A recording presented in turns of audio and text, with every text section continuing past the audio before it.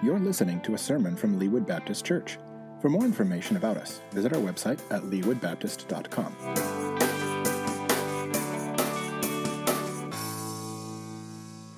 If you have a Bible, turn with me to John chapter 15.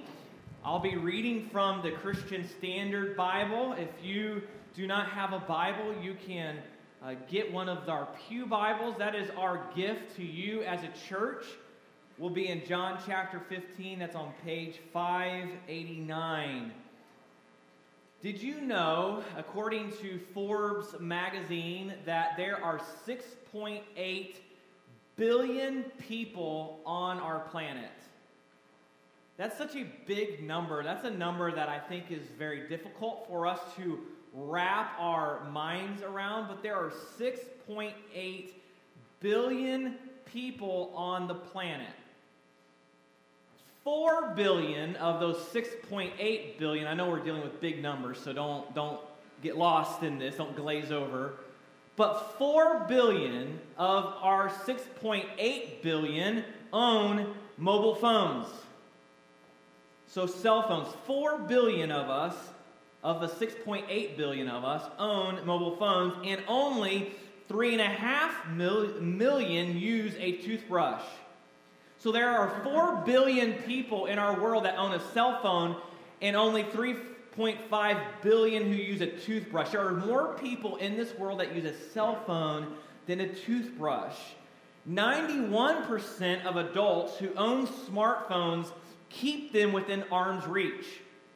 And 90% of text messages get read within 3 minutes of delivery. And 82% of U.S. adults own a cell phone. 82% of us own a cell phone. We live in a technological world. And in fact, I would say there's a lot of research coming out by psychologists that we are addicted to technology. What is it that is so addictive about technology to the point that 91% of us who own a smartphone, it's within arm's reach? How many of you, let's take a quick poll, let's test these stats out. How many of you right now, your smartphone is within arm's reach? Okay, yeah, that's what I thought. About 91% of us right now. Our smartphones are within arm's reach. And 82% of us own a cell phone. And if you were to get a text message, the research shows that you will read it within 3 minutes. You'll read it within 3 minutes. We are addicted to our devices. Why? Why? Because we crave connection. We crave connection. We want to be connected. That's why social media, Facebook, Twitter is so popular. Many of you, you might be of a generation where you just don't understand social media, and you hear me say Facebook and Twitter, and you have no idea what that means. But our world today craves connection. We crave connection. We have to be connected. And because of that basic need that we have as human beings to be connected, we supplement or sometimes substitute real human connection with a device. With a cell phone, we can shoot off a text to someone. It's easier to text someone rather than talk to them.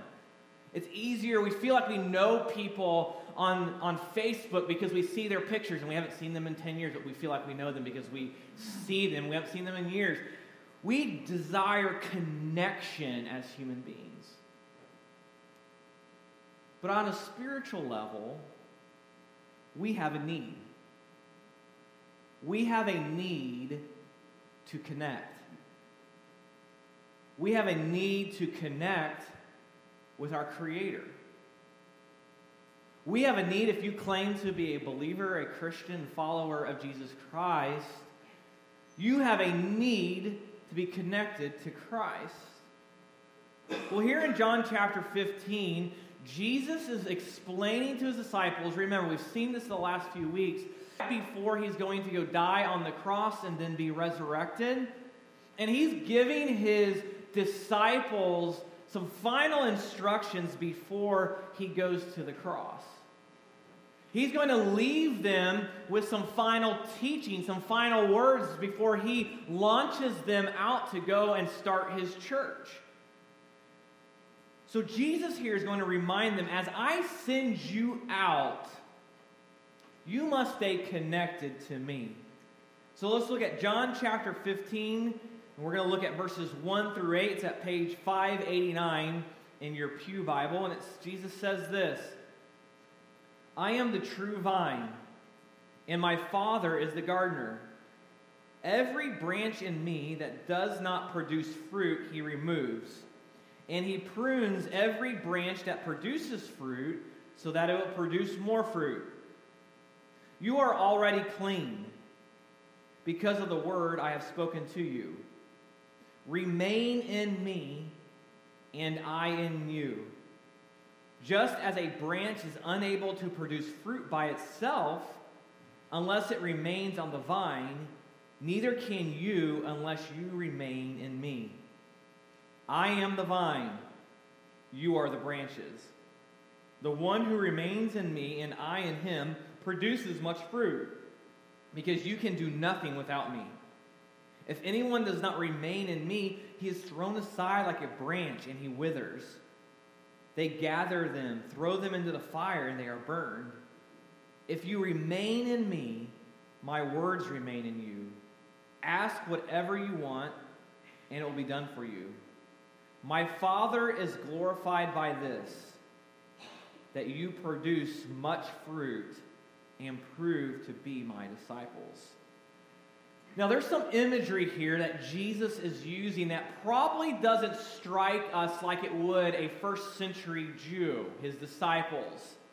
See, if Jesus is saying and using this imagery, it's going to strike them in a very real way. It's going to make their ears perk up immediately.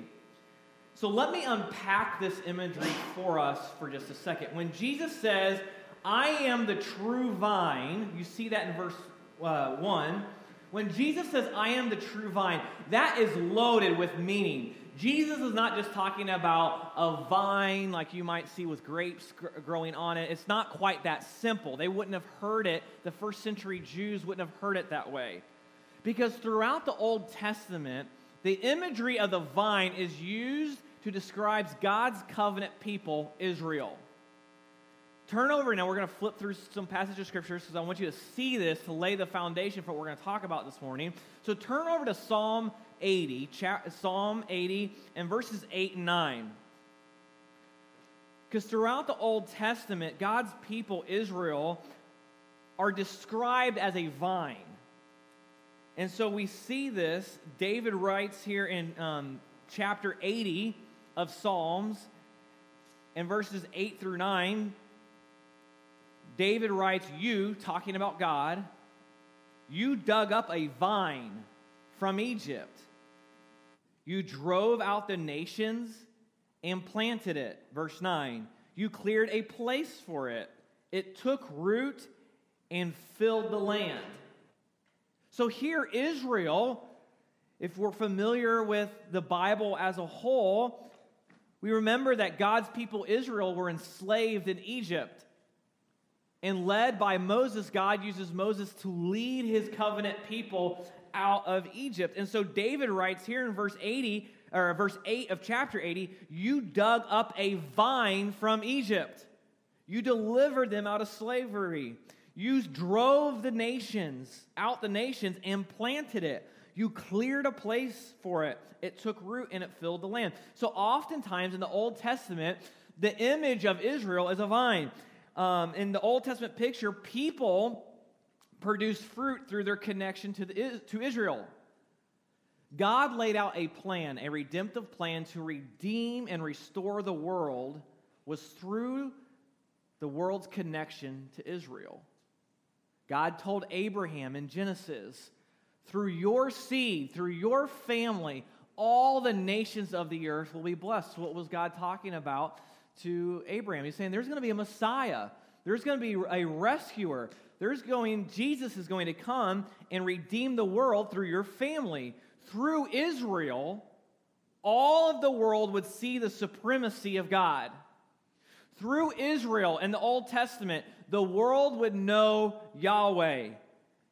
Yet consistently throughout the Old Testament, what did Israel do? They didn't do a very good job of that, did they? They didn't do a very good job of showing the world God. They sinned. They fell into idolatry. They would rebel against God. So now turn over to Jeremiah chapter 2. The prophet Jeremiah, in chapter 2, a prophet would often come. God would send a prophet to warn his covenant people or to remind them. Sometimes God would use a prophet to remind them as the centuries would go by. A Messiah is going to come. A Messiah is going to come. Oftentimes, God would use a prophet to give them a warning and say, leave these idols, leave the idolatry that you're doing, and come back. Well, here in Jeremiah 2, verse 21, Jeremiah is speaking, God is speaking through Jeremiah, and it says, I planted you, talking to Israel, a choice vine from the very best seed. How then could you turn into a degenerate foreign vine? God says, I planted you, a choice vine from the very best seed. How could you turn away from me? Ezekiel, just to save time, we won't turn to this one, but Ezekiel 15, verse 6, the prophet Ezekiel said, this is what the Lord God says, like the wood of the vine among the trees of the forest, which I have given to the fire as fuel, so will I give up the residents of Jerusalem. What's Ezekiel saying? Ezekiel's saying, there's judgment coming. Israel, you, the vine, there is judgment coming. And just like you would use wood from the vine of the forest to start a fire, God is going to give you up, the residents of Jerusalem. And we could see there's many, many more examples throughout the Old Testament of this vine imagery. But in the Old Testament, when we come across this imagery of the vine, remember it's Israel and God's people, it's used negatively. Because in the Old Testament, when Israel was the vine, it was accompanied with a declaration that they were a vine that did not bear fruit. God was frustrated with his people, and therefore God's wrath was coming upon them. So when you heard vine terminology in the first century, if you were a Jew like these disciples, it was almost always a pronouncement of judgment. So when Jesus starts using vine terminology, these disciples who are familiar with the Old Testament, they would have gotten really nervous because it sounded like there was going to be judgment that was coming. Jesus even said that in Mark chapter 12. In Mark chapter 12, Jesus gave a parable. He used the picture of a vineyard as a symbol for Israel, and Jesus concluded that parable by saying that the owner will destroy the tenants and give the vineyard to others. And in response to that parable, the Pharisees, the religious leaders, they wanted to arrest Jesus because they realized that he had told this parable against them. So the symbolism of a vine and a vineyard was not lost on them. Yet here Jesus, back in John chapter 15, here Jesus is turning that idea, that picture of a vine, the vine being Israel, and this idea of judgment coming, Jesus is now turning it on its head. Because he says, I am the true vine. So Jesus is making a profound statement because he's saying, Israel, you are not the true vine. In short, Jesus is saying, I am doing what you could not do. And I am being what you have not been able to be. See, this is a profound gospel statement because Jesus is saying, I am going to do what you could not do. Jesus is saying, I am here to show the glory of God to the world. Israel was not able to do that. They were not able to fully reveal God's glory because of their idolatry and their sin and their rebellion. But Jesus says, now I'm going to do it for you. I am going to make you fruitful. I am the true vine. Now let's look at verse 2 again. Jesus says, every branch in me that does not produce fruit, he removes. And he prunes every branch that produces fruit so that it will produce more fruit. So we see here there's pruning involved. What is pruning? Okay, any gardeners here? I see Joyce Deering in the back. She's fabulous with gardening. What is the purpose of pruning? Okay, my parents have apple trees, and we, a few years ago, pruned those trees way back, and we had a really good apple tree crop. Why did we prune those trees back? To produce more fruit. So Jesus is saying, I am going to prune you back so you will bear more fruit. Jesus is saying, I am going to prune you back. I am going to cut out areas in your life so that it will produce more fruit.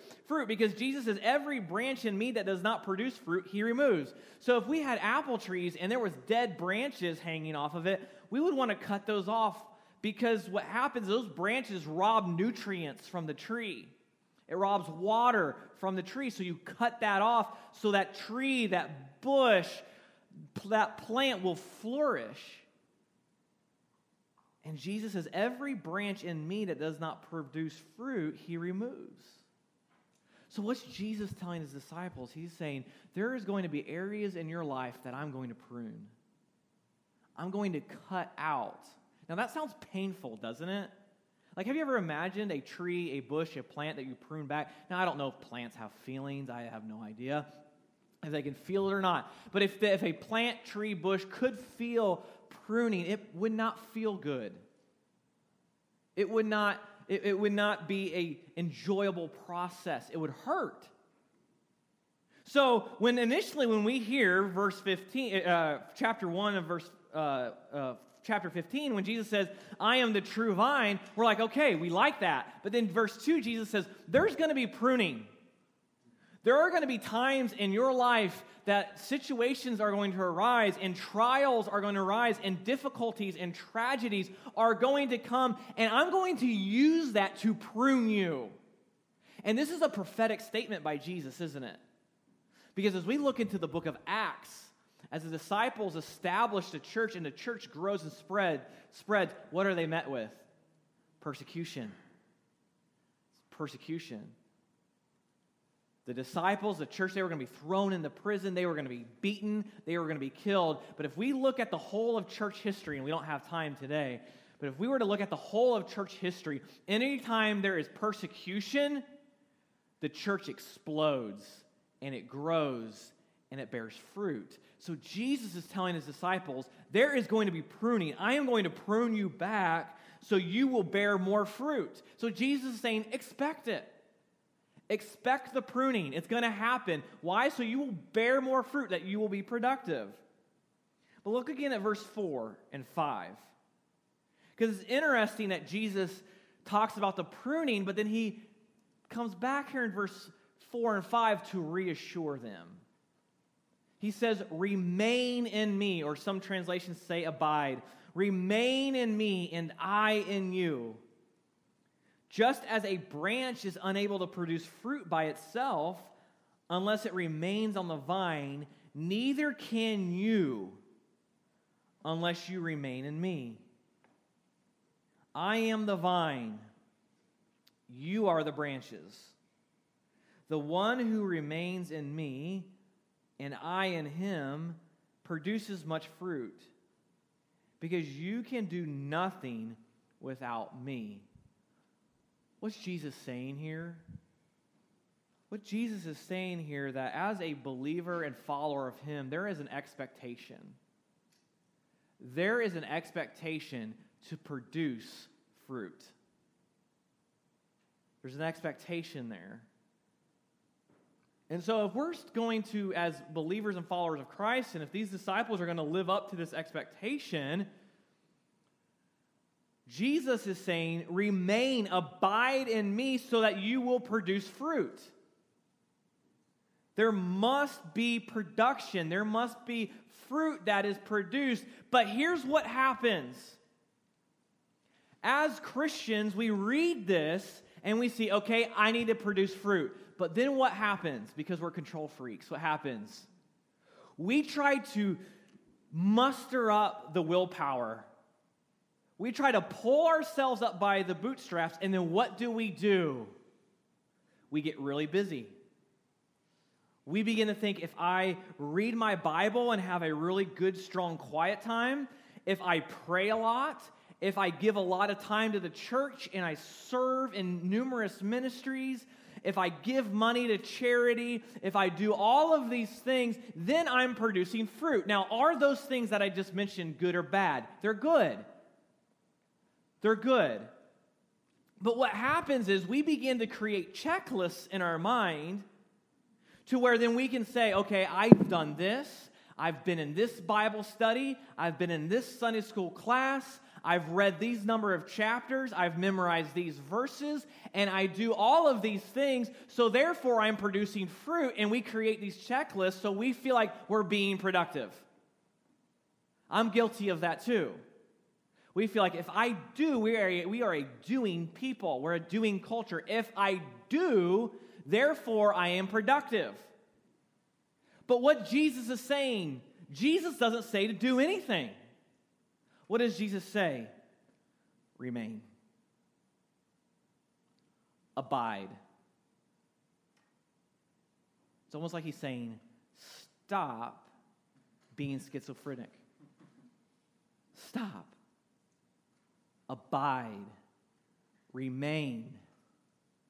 Rest. I believe that so many of us are on the verge of spiritual nervous breakdowns because we have created these systems and ministries that are good, but we start these things in our lives and in our churches, and what we do is we work ourselves to being frantic, and we're schizophrenic, and we have nervous breakdowns spiritually because we are doing. And Jesus says, don't do, be. Remain in me. Because if we're busy as believers in Jesus and we're not abiding and remaining in Him and we're trying to do all these things without Him, what we're really doing is we are teaching a bad theology of works salvation. We're saying if I do these things, therefore I am saved, therefore I have a relationship with God. But the beauty of the gospel is that we don't do anything for our salvation. It's all Jesus. So it makes sense that if our salvation has been purchased by Christ upon the cross and His resurrection, that we don't have to do anything but abide and remain and connect. Because here's what Jesus says. I am the vine, verse 5. I am the vine, you are the branches. See, well, oftentimes what happens is we begin to think, I am the vine. The energy has to come from me. The ideas have to come from me. I am the source. But Jesus says, no. I am the vine. You are the branches. Sometimes I wonder here, I don't think this is a passive-aggressive statement by Jesus at all, but sometimes I wonder if that phrase is meant for Peter. Because you want to talk about a busy guy who had a tendency to talk a lot and was all over the place. Sometimes I wonder if this was meant for Peter. I don't know. That's just, take that for whatever it's worth. It's probably not worth anything. He says, I am the vine, you are the branches. The one who remains in me and I in him produces much fruit. And here's the key phrase that must be imprinted on our hearts and minds. Jesus says, because you can do nothing without me. And this morning, I wonder how many of us right now are incredibly spiritually frustrated. And we're tired. And we're burned out.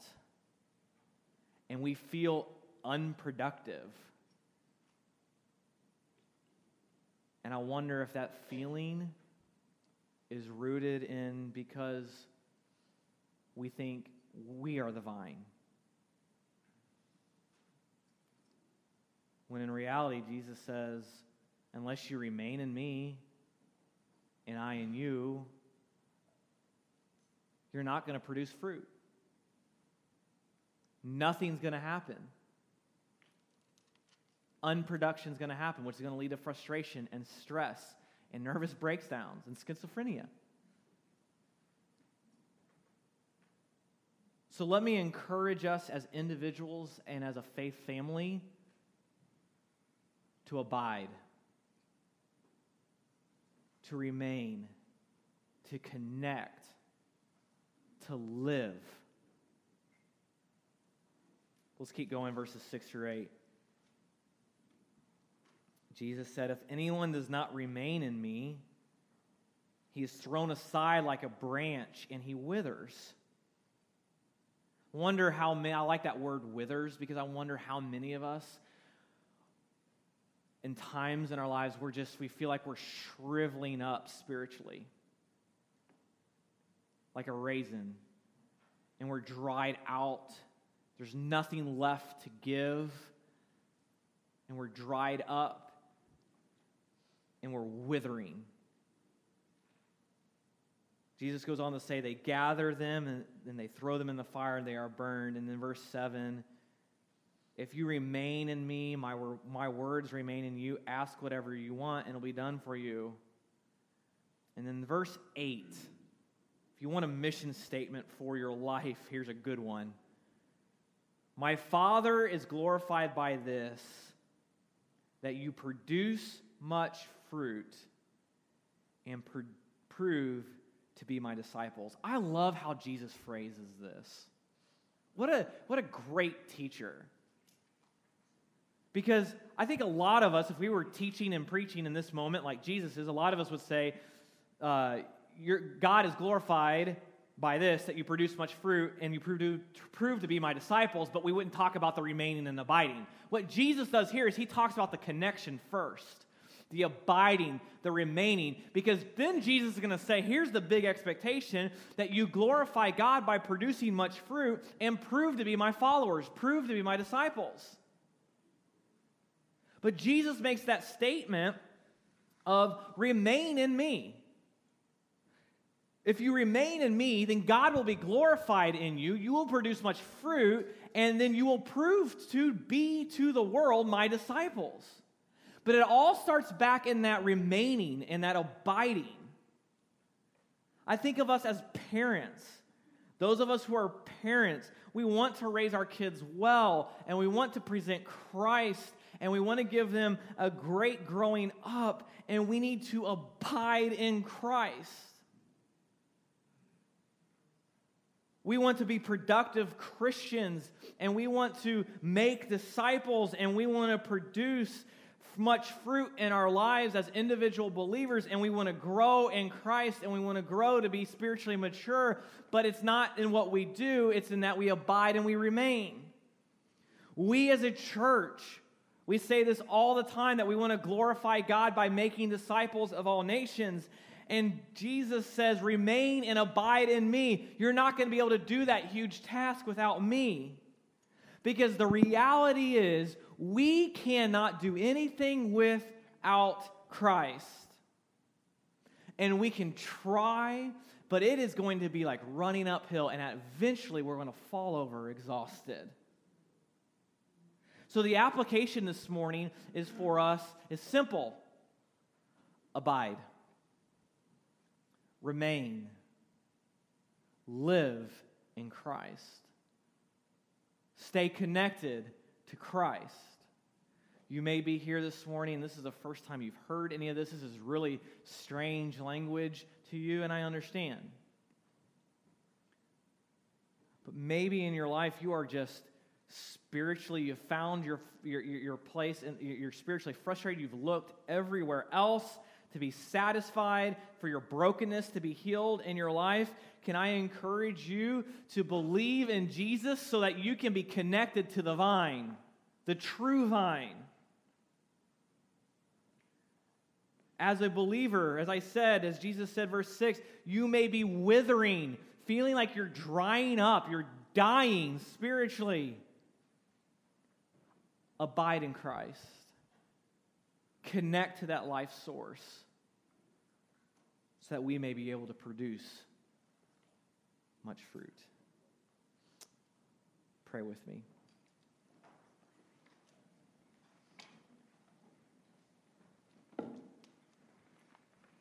Jesus, you have given us as your disciples a huge task. A huge task to produce fruit.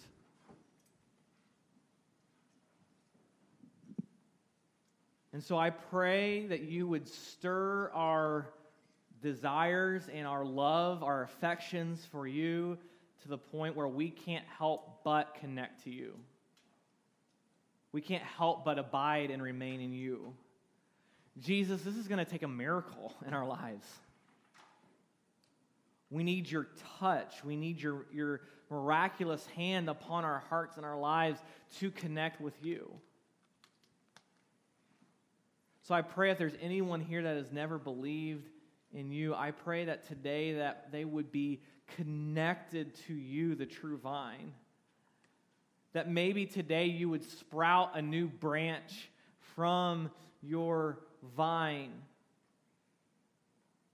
and call someone to yourself.